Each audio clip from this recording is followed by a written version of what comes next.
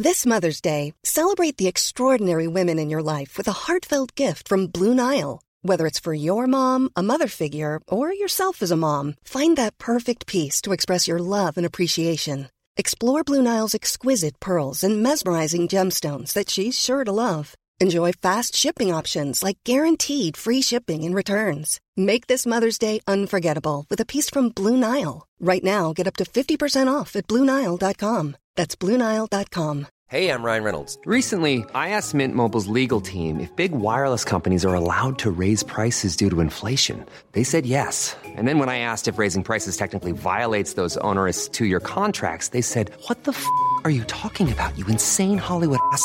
So to recap, we're cutting the price of Mint Unlimited from $30 a month to just $15 a month. Give it a try at mintmobile.com/switch. $45 up front for 3 months plus taxes and fees. Promo rate for new customers for limited time. Unlimited more than 40 gigabytes per month. Slows full terms at mintmobile.com.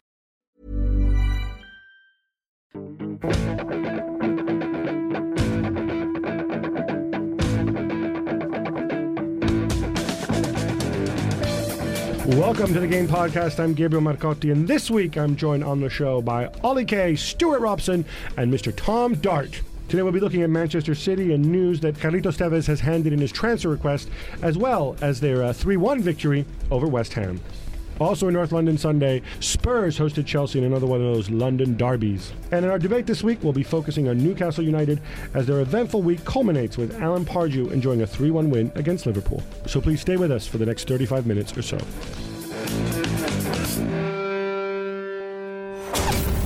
All right, let's start with West Ham and City, but not the game perhaps, but of course the big news that came out late Saturday night, and I think which is pretty much sort of dominated the last 48 hours. Carlos Tevez handing in a written transfer request, which I guess has more weight than simply saying I want to leave, because at least there's evidence of it. Ollie, he cited a whole number of reasons, or rather, there was a whole number of reasons in the News of the World story, which I think we can all agree comes from a source very close to him, if not the player himself. What do you think the real reason is? I think it's a variety of things. I think the homesickness issue is genuine. He has, he's referred to that in interviews, even when he was known to be happy in England. He was always saying that homesickness and being away from his family was an issue, that he wanted to move back to Argentina at some stage to play for Boca Juniors.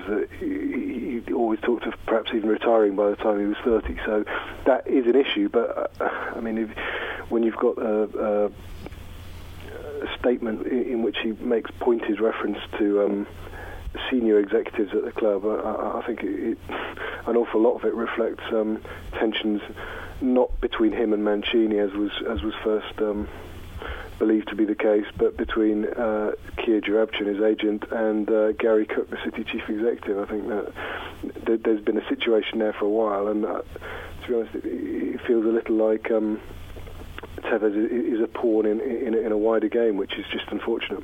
Ollie, I'm going to stay with you because you're up there, you're a little closer to the reporting side of things than the rest of us. One of the lines being spun, and I think which Tevez seemed to sort of address when he said, when he said in a statement, I resent the notion that I'm somebody's manipulating me, is that Kia used to be a big player at Manchester City with Mansour's billions, and then perhaps with the emergence of Marwood in more the player acquisition role, and of course Mancini coming in and maybe wanting to operate in different markets, he's not as powerful. He's basically just Tevez and Joe's agent now, and nothing more. Does that play into it at all? Well, when Tevez is talking about relationships with executives, then he has very little cause to even cross paths with Gary Cook or with, to a lesser extent, with Brian Marwood. His relationship is with his teammates, with the coaching staff, with Roberto Mancini, obviously, and to be honest, it doesn't seem like this should be an issue for Tevez. I mean, who knows whether there's been some grave insult against Tevez's integrity behind the scenes. I suspect not, given that he was talking, given that the club have been saying that he wanted to sign a new contract very recently. But there's so much claim and counterclaim. It's nauseating, really. It's even more than the Rooney case. It just seems to be incredibly adversarial between a player and a club, and the agent on one side, and you're not getting the straight story from either side. I think if people are tempted to take one side or the other in this, they're going to miss a whole load of facts. I think what we're getting is fairly extreme versions of certain truths from both sides, and an awful lot of spin, and we're going to have to just read between the lines on this one, because nobody's telling certainly nobody's telling the whole truth. For those out there who might not know about his homesickness and the situation with his family, he has a wife, I believe was his childhood sweetheart. He's got 2 little girls. He had an extramarital issue earlier this year. His wife gave birth to a second daughter in Argentina. They used to live over here in England, and then afterwards they basically stayed there. And I think the relations are a bit up and down, and it's his private life, and obviously that's his business. But the way I see it, though, if this is the main concern of why he wants to leave, if this is the reason he says, I want to go sort out my family, we can all be cynical about it now, but if it actually does happen and he would have to take a huge pay cut for it to happen, then you can tip your hat to him. If on the other hand it's all just a ruse and he pops up at Real Madrid in a couple months, then you could kind of probably go and call him a liar. No, Stuart? Yeah, you're quite right. It's where he goes from here. And how is he going to go back to Argentina? Will the Argentinian clubs be able to pay the transfer fee? Will they be able to pay his wages? I'm sure they won't get anywhere near it. You could work out a deal like they did with Robinho. You give City an option on future players, or if there's players that they want, he takes a big pay cut. There are ways, I think, to work that out to some degree. Obviously, he would have to take a huge pay cut to begin with. Yeah, I mean, it is an issue being homesick. I played, I wouldn't say right up north, but in Coventry, and my family still lived in London, and that was it's like an hour and a half away. But you still couldn't travel home backwards and forwards every day, and that does cause some tension in the end. What a wuss! You're from Essex, aren't you? You still couldn't do the travelling every day. How can you travel to training and travel back? You could go back at the weekends. It's the same thing. You've got Comet and Asda and all those other things you have in Essex. That's nothing to do with homesick.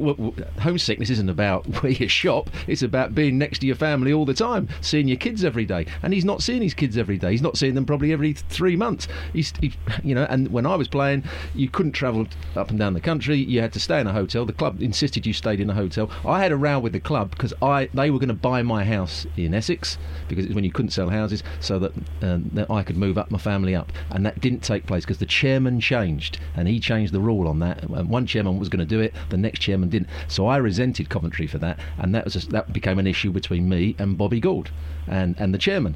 So that's the sort of thing that can happen when relationships can go sour. If they've promised him one thing, I don't know, it may have been that he could go home every month or something, and they've changed their mind on that. There's all sorts of issues that can take place when you're trying to negotiate about seeing your family. There's one specific issue with this, is that City, because the signing was so significant, because he came from Manchester United, because he was, apart from Robinho, he was the first real superstar player that they signed, and it was such a sort of groundbreaking deal for City. We had the infamous welcome to Manchester billboards, etc. I think they've almost encouraged Tevez to see himself as the sort of spiritual leader of the club, or the sort of, at least, if one person was going to be bigger than the club, I think it's him, certainly more than Rooney at United. And for him to leave, or for him to rock the boat in this way, I think it does cause City a big problem.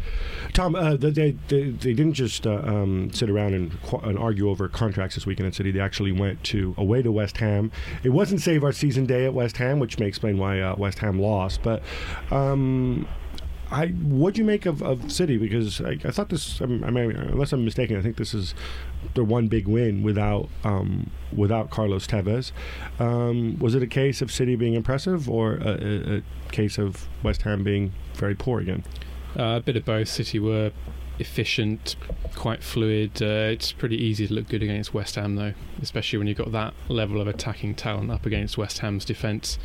City carved apart West Ham by and large with ease. There was a period in the second half when West Ham did look pretty spirited, which if I was Avram Grant, I'd be cherishing that moment of the memory of that 10 or 15 minutes when West Ham threatened to equalise, but they had no way of coping with Yaya Toure, and if I was Mancini, I'd be certainly looking in the absence of Tevez to get Yaya Toure further and further forward, because he looks like he's got the pace and the power and the finishing ability to weigh in with quite a few goals. Okay, this is interesting because Tom Dart here, and I'll mark the time on the calendar, said Yaya Toure has the pace, power, and finishing ability to score goals, and he should be playing further up the pitch.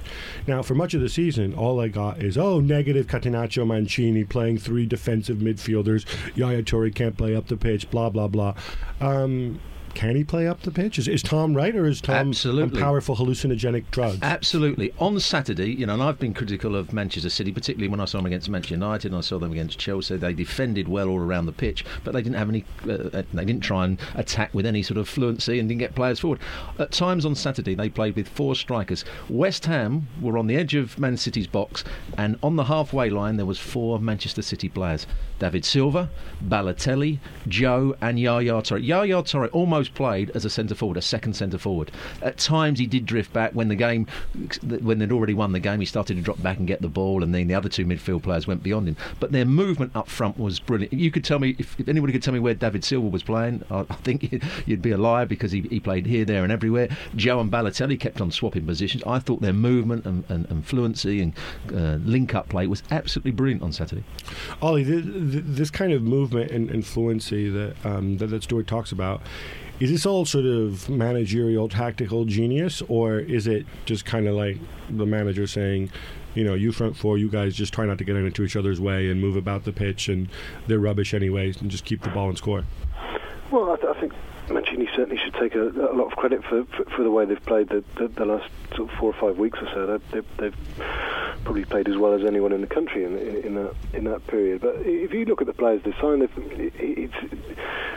the players they signed this summer in particular, you look at Milner, Silva. I know Milner didn't start, and I know Adam Johnson didn't start the other day, but there seems to be an emphasis on more fluidity, more sort of versatility, so that they can maybe change things during the match, change the system, even sort of people swap sides and so on. It just seems like it's more of a fluid team than people realise. If you look at the back 6 or 7 in terms of the back four, the goalkeeper and the two defensive midfielders, that tends to be pretty rigid. But the players further forward, they all have licence almost to go where they like, and it works. There have been occasions in home matches, particularly where they've struggled to break teams down, but their away form has been fantastic.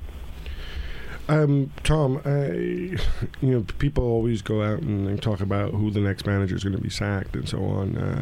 Avram Grant at the bottom seems to be getting very, very little love. Did you see any signs out there? Was there any talk afterwards? Do you have any particular insight on whether Avram's going to last much longer? Well, certainly Avram was talking about spending money in January and having meetings with the board to get money and spend. There was no sense from what he said that he was expecting. The bullet in his body language was no different to previous games, really. His body language is generally all the same, right? Yeah. It's just him in his black shirt. Yeah, but he was no more depressed and gloomy than he usually is. So that's maybe the best we can say. That said, there is a gap opening up now, and you look at West Ham's next games: Blackburn, Everton, Fulham, Wolves, between now and New Year's Day. And if West Ham cannot win 2 of those games, then this will be a side that is going to get relegated, because it will not be able to beat the sides above them. You can forgive them losing to Man City, because most people do, and Man City went joint top, and the nature of the performance wasn't that unencouraging in terms of spirit, but there's just no one scoring the goals. The defence doesn't look like it's got a clue. There's no overall tactical vision, it seems to me. There's no enormous team spirit. There's no apart from Scott Parker. But Scott Parker is now doing everything and showing what a great player he is, because he's taking on the mantle for being the defensive midfielder and the attacking midfielder.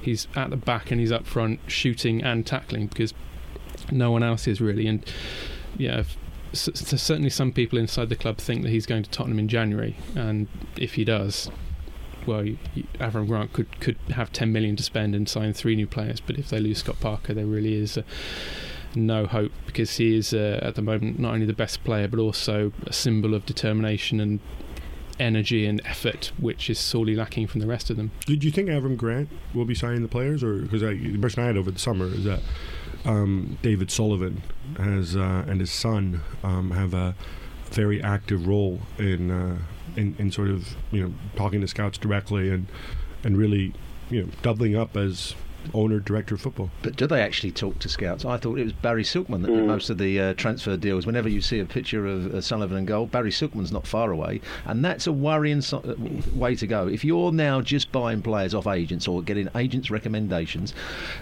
it's the wrong way to go. You must have a scouting system that you're looking all around the world. You're looking at players 6 or 7, not just saying, well, who's available, who can you get for us, who's Barry Silkman's who's on his books, or we buy those. Look at some of the signings he had at the end of last season that have never really played. It's a shocking way to go. And you said it quite right. There's no tactical vision at West Ham at the moment. I saw it in the first game. They said, I cannot tell you what they're trying to do, what their game plan is. They had that 10-minute spell which you talked about, where they actually said, and Wally Downs came out and everyone going, let's go long, let's try and get it into Carlton Cole, let's try and get it into Abina and Pickett. I think they all 3 were on the field at the same, and let's play from there. And they kept the ball in Man City's half, and you can think, well, okay, now it's not an ideal way of playing in terms of long ball, but at least you've got a structure to your game plan. In the first half, and for most of the game, they were throwing the ball out and there was nobody in, the fullback was isolated and they had the ball taken off him. A couple of times they threw it into Scott Parker in midfield and there was no one around him, so he got challenged. There was no game plan whatsoever, and if you're going to have any chance of survival, you have to have a basic game plan and then play from there, and West Ham haven't got that at the moment. Blackpool have worse players and but they have a worse plan. Defence in theory, but they have a game plan. Players have all bought into their manager's tactics, and they play like a team. Moving on to the other big game, Spurs go out, they take the lead, Michael Dawson's back and Chelsea are in crisis, and what struck me was you get the early goal. I kind of would have expected more from Spurs, like a better ability to keep control of the game. Instead, I saw at the end, Chelsea had 60% of the possession. They had a lot more shots on goal.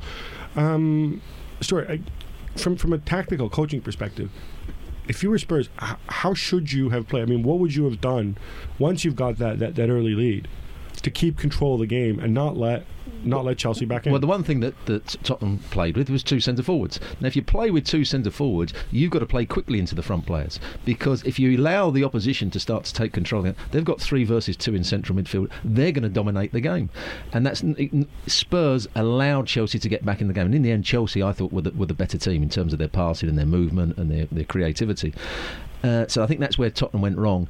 They should have used the front players more. They should have played the game or tried to play the game in Chelsea's half. But when they lost possession, their midfield dropped off. They allowed Chelsea to start to dictate the play, and that was always going to be a problem. And I always felt that Chelsea would get back into the game. Tom, is this something that you blame the manager for? No, I don't think so. And Spurs have great trouble keeping clean sheets. I don't think they've kept a clean sheet since August. Their problem was just not scoring their second goal when they were on top in the first half, just after they scored the first. And there were a couple of moments when brilliant last-ditch tackles from John Terry stopped Jermaine Defoe from getting through.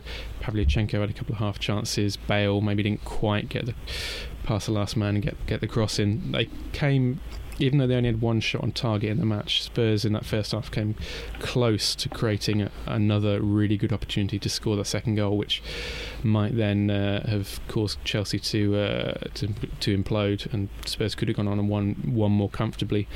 It was just an incredibly open game, and it's one of those games where you just have to admire the pace and the skill and the excitement. All right, Ollie, was it a case of Spurs screwing up and letting Chelsea back in, or was it a case of Chelsea just being too good? I mean, I think we heard Tom's view, we heard Stuart's view. Like Sepp Blatter, you have the casting vote. Well, I think if you look at Chelsea's two previous away defeats at Birmingham and at Liverpool, they conceded early goals in both of those games and then had the majority of the possession in the second half. But in those two games, they didn't show as much sort of vigour and self-belief as they seem to show, and quality as they seem to show in the second half yesterday. I thought they did. I thought they played really well in the second half yesterday. I thought had they not got the goal, that would have been. I think that would probably have left them devastated, really, because to have played that well and not got anything out of the game would have been very difficult for them to take after the results they've had. I mean, if you look at the way Tottenham have played the last. It's that time of the year. Your vacation is coming up. You can already hear the beach waves, feel the warm breeze, relax, and think about work. You really, really want it all to work out while you're away. Monday.com gives you and the team that peace of mind. When all work is on one platform and everyone's in sync, things just flow. Wherever you are, tap the banner to go to Monday.com. There's never been a faster or easier way to start your weight loss journey than with PlushCare. PlushCare accepts most insurance plans and gives you online access to board-certified physicians who can prescribe FDA-approved weight loss medications like Wegovy and Zepbound for those who qualify. Take charge of your health and speak with a board-certified physician about a weight loss plan that's right for you. Get started today at plushcare.com/weight loss. That's plushcare.com/weight loss. plushcare.com/weight loss. The last 12 months, really. I mean, the way they play is set in stone. They try to pass it through midfield and get the ball forward to the front players, and generally it's 4-4-2, and it works very well. And I think Chelsea 2 weeks ago maybe wouldn't have dealt with that as well as they did yesterday. I thought it was encouraging, and I didn't really see much criticism to make of the two teams. I could criticise some of the defending, I could criticise some of the midfield play, but I would say that the two teams both played quite encouragingly. Tom, Ancelotti drops Drogba. Officially, it was because of he felt that against those defenders, Anelka would be more appropriate playing up front. My understanding is that he didn't like the way when things got bad against Everton, they resorted to hitting long balls towards Drogba, and Drogba right now isn't the kind of Drogba who can hold them up and really thrive on those long balls like he might have done a few years ago. Then the guy comes on. I mean, would you have? Does it send a message? Would you have dropped your star centre forward in a game like this? Did he get it right? He did get it right. I mean, Drogba made a difference in the second half, but against Marseille last Wednesday, Drogba was just awful. And if you're Ancelotti needing a result in this game, you just can't pick a player who's been so poor for the past month, no matter how good he's been for you in the past. I think without Lampard there, it's perhaps not the accurate service to Drogba and the interplay between the forwards and the midfield that you would normally get if Lampard is there on his game. And when you have Lampard there with Drogba, that will make Chelsea much more effective. Perhaps that's been a factor in why Drogba hasn't looked so good in the past month. And you have the malaria, but also you have he seems to be kind of consumed by his own ego is the right word, but the way he celebrated that goal afterwards, it was as if he was making a point to Ancelotti that this is Drogba, he should have been on the pitch. Putting him on the bench hadn't really given him the kick at the backside, and then coming on to score just reinforced Drogba's apparently unshakable belief in his own self-worth. Sure, isn't it good if you've got players with unshakable belief in their own self-worth? It is good, but I think Tom's right. I think Ancelotti didn't do it for tactical reasons, as he said. He did it to give Drogba a kick up the backside. You haven't been playing well. I don't think you've been working hard enough. I'm going to put other players in the team up front. I think we might cause more problems with their movement rather than you just standing up, not really working up. So when he came on, he had a point to prove, and he proved his point because he started to knock Dawson out the way. He scored a very good goal, missed the penalty, but he looked a totally different player to the one he's been over the last month or so. So Ancelotti's kick up the backside has worked. Ollie, you get the final word on this. Put on your clairvoyant hat and please give us the sort of the medium-term view for Chelsea and whether Frank Lampard's return can make a difference and keep Chelsea as contenders, or indeed lift them to favourites? I think they'll definitely be better off with Lampard there. I think he gives them more thrust from midfield. I think Essien wasn't at his best yesterday, and he will presumably get back towards something like his best form in the next few weeks. You would imagine Drogba will too. So I can see things improving for Chelsea. There was enough encouragement there in the second half, but their next two games are huge ones, at home to Manchester United and away to Arsenal. I'm not sure, but I wouldn't mind betting that they'll win at least one of those games. But they really do need wins. I think they're unbeaten in 3 now, but what is it? One win in 6, 1 win in 7. It just isn't good enough. They need to get that momentum back, and I think these next 2 games, along with yesterday's, will be fairly crucial for that. In our debate this week, we look at Newcastle United, and obviously quite a week for them. Chris Hughton let go on Monday and replaced not that long afterwards by Alan Pardew. There's a tremendous amount of subtext here, and you've got an active internet and rumours and things doing the round, and Alan Pardew and casinos and things like that. But what interested me most was the line, which I'm sure you guys all saw it. It was in the local paper in Newcastle that tried to explain, if not justify, the decision, which was simply that Chris Hughton is a coach, and what Newcastle needed was a manager. And Alan Pardew is more of a manager, I guess, in the ownership views, than Chris Hughton is.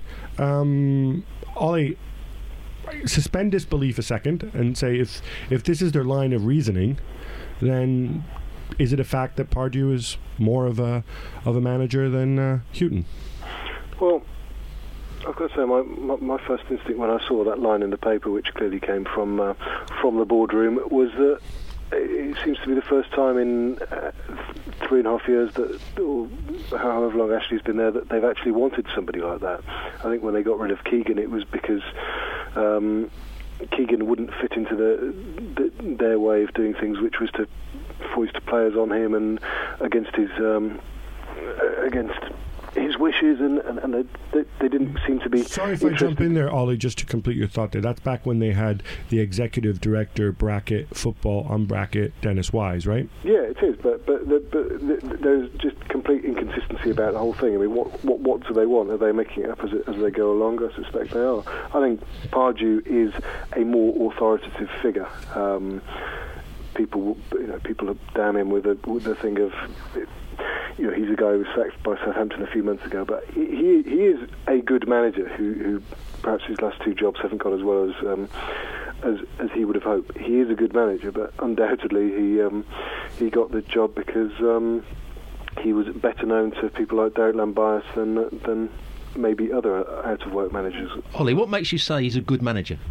I think you look at the work he did at Reading, you look at the work he did at West Ham for 3 out of 3.5 years. I think his record is good. He clearly gets a lot out of players. It didn't work for him at Charlton, but I don't think anything would have worked at Charlton at that particular time when they were in the post-Kirbishley depression. And I think even at Southampton, he seems to have done a decent job. I speak to the odd player who's played under him, and they're always full of praise for him. I mean, I think he's sharp tactically without being necessarily groundbreaking. I think he's authoritative and he's a good motivator. Despite that, I would say that he got the job as a bit of an act of cronyism. But could you elaborate on that? Well, there was all this talk last week that he'd got the job because he was a casino mate of Mike Ashley and Derek Lambias, and he wanted to clarify that at the press conference by saying that he'd only met Derek Lambias 8 or 9 times, and I've got to say, Lambias doesn't strike me as somebody who moves around constantly in football circles, and I wonder how many other out-of-work managers, stroke desirable managers, he has met 8 or 9 times. I think to have met Derek Lambias 8 or 9 times and told him, I could do a job with that team, probably puts you at an advantage. Tom? He seems to be trying to keep a low profile. He's being gentle. He's perhaps learnt from the mistakes of the past, trying to avoid the kind of hubris that he had at West Ham, I think, when he brought a Ferrari and kind of appeared to initiate that baby Bentley culture at the club, which Alan Kirbysley was so upset about. He was perhaps too caught up in his own self-belief, Pardew, when everything was going well, and then didn't handle it well when his stock fell a bit, when it all came apart pretty rapidly at West Ham. I think he's now slightly older and wiser, but he does still have a great, call it arrogance, call it extreme self-confidence if you want, that will in the end serve him well, allied to, as Ollie said, his solid tactical ability. And clearly his networking ability, which we can't discount. Well, I just can't see Alan Pardew for the life of me. I'm not sure what he's done in management. I know players that have played under him, particularly at West Ham, who said that he was arrogant, he wasn't a particularly good coach, they played long ball football.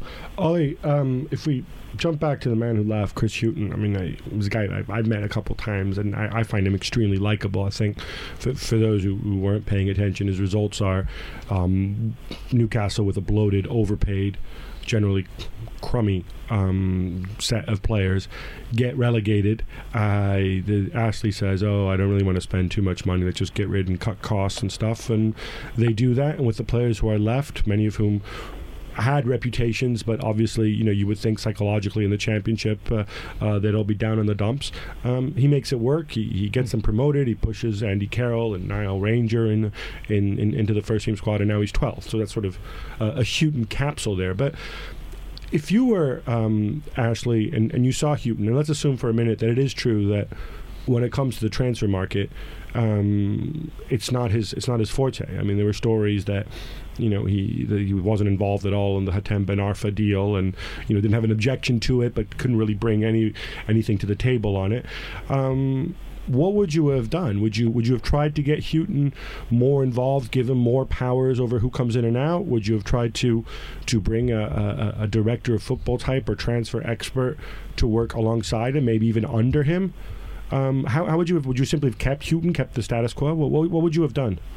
I would have probably kept an open mind on it, because they had slipped into a bit of a trough results-wise. It was only 4 weeks or 3 or 4 weeks since they'd won at Arsenal and beaten Sunderland, but the results had dipped. So I think there was a cause for just keeping an open mind on it, thinking, what do we do if things continue to deteriorate? But I didn't see a case for sacking Chris Hughton at all. I mean, obviously, I don't see everything that goes on at Newcastle, but having been at their game against Chelsea, I think 8 days before he was sacked, that was not a team that had stopped playing for the manager.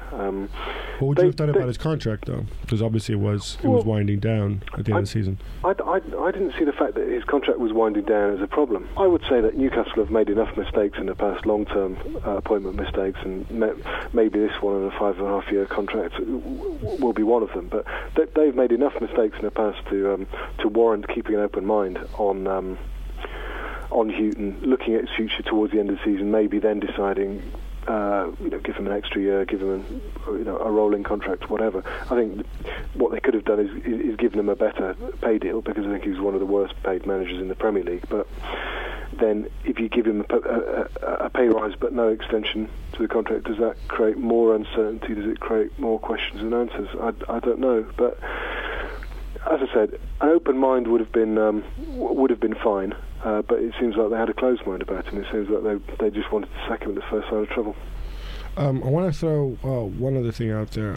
I kind of got the sense that, while Ashley, the line from George Culkin and others up there who know the club well was that it's not as if Ashley lost interest in the club and the club weren't officially for sale, but if somebody came in with an offer, he wouldn't mind somebody taking the club off his hands. Should we read this as the fact that maybe Mike Ashley's interest in the club is somehow stoked again, maybe because they're back in the Premier League, and he's now going to be more involved and more present and presumably put more money in? And if so, is that a good thing or a bad thing? Tom? I think that's right. Now they're back in the Premier League and doing pretty well, it would be only natural for the owner to want to go to the games and perhaps enjoy the success, having suffered. But if he just gets abused at every game, well, I mean, it's just not enjoyable, is it? I don't know, he might be a masochist of some kind. Maybe enjoy the success from behind a glass box and lots of security. Yeah, I think Ashley has tried to sell the club twice and failed. He clearly cannot get the price that he wants for the club. Maybe he believes that the more hands-on he gets, the better Newcastle will do. Maybe he's got that self-belief, and therefore eventually the club will be worth more. Maybe he feels that, but it does seem like Newcastle fans are stuck with him for the short to medium term at least. All right, time now for some quick hits.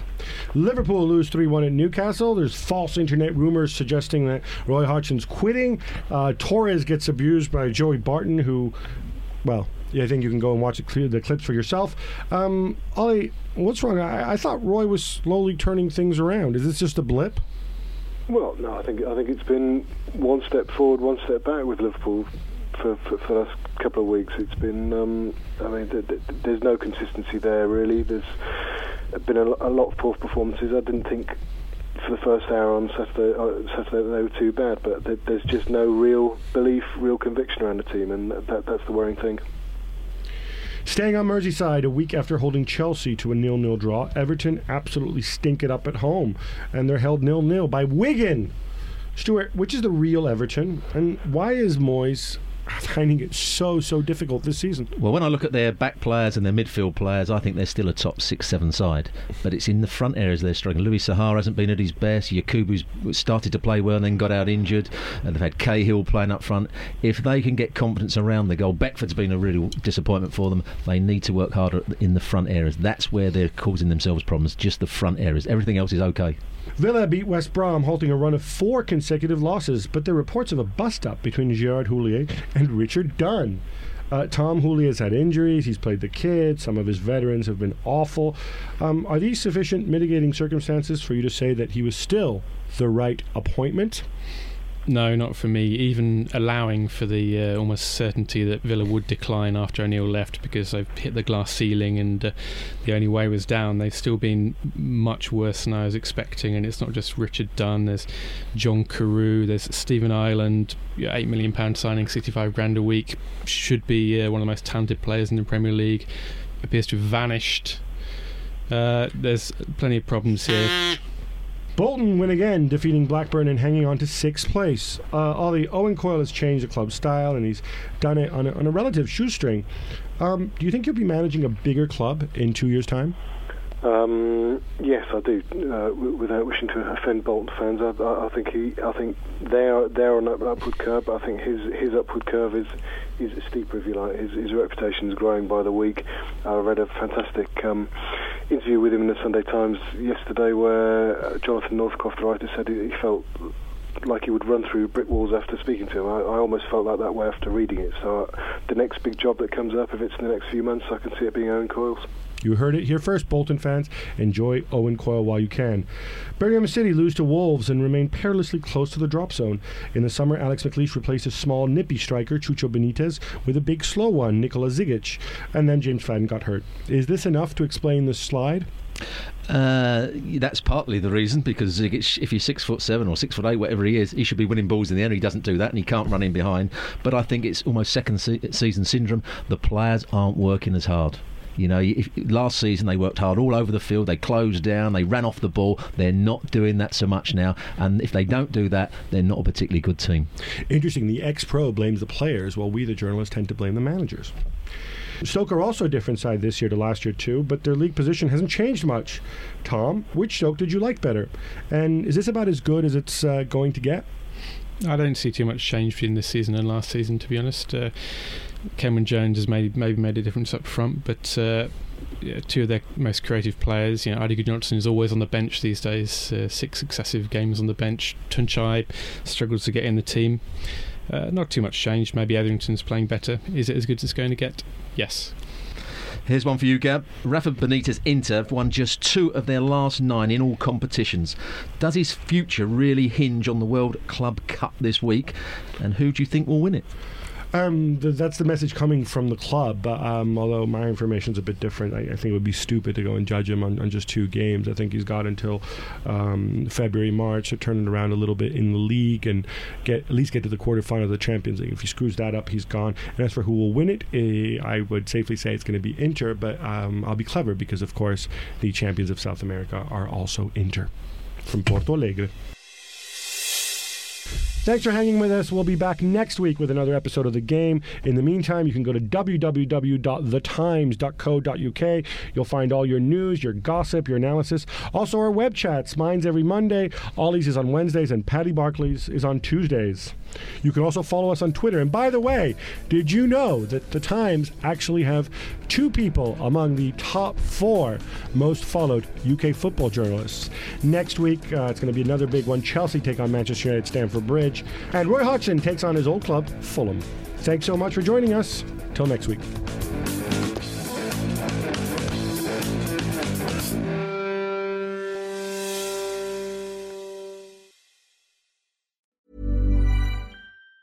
Hi, I'm Daniel, founder of Pretty Litter. Did you know cats tend to hide symptoms of sickness and pain? I learned this the hard way after losing my cat, Gingy. So I created Pretty Litter, a health monitoring litter that helps detect early signs of illness by changing colors, saving you money and potentially your cat's life. Pretty Litter is veterinarian developed, and it's the easiest way to keep tabs on your fur baby's health right at home. Go to prettylitter.com and use code ACAST for 20% off your first order and a free cat toy. Terms and conditions apply. See site for details.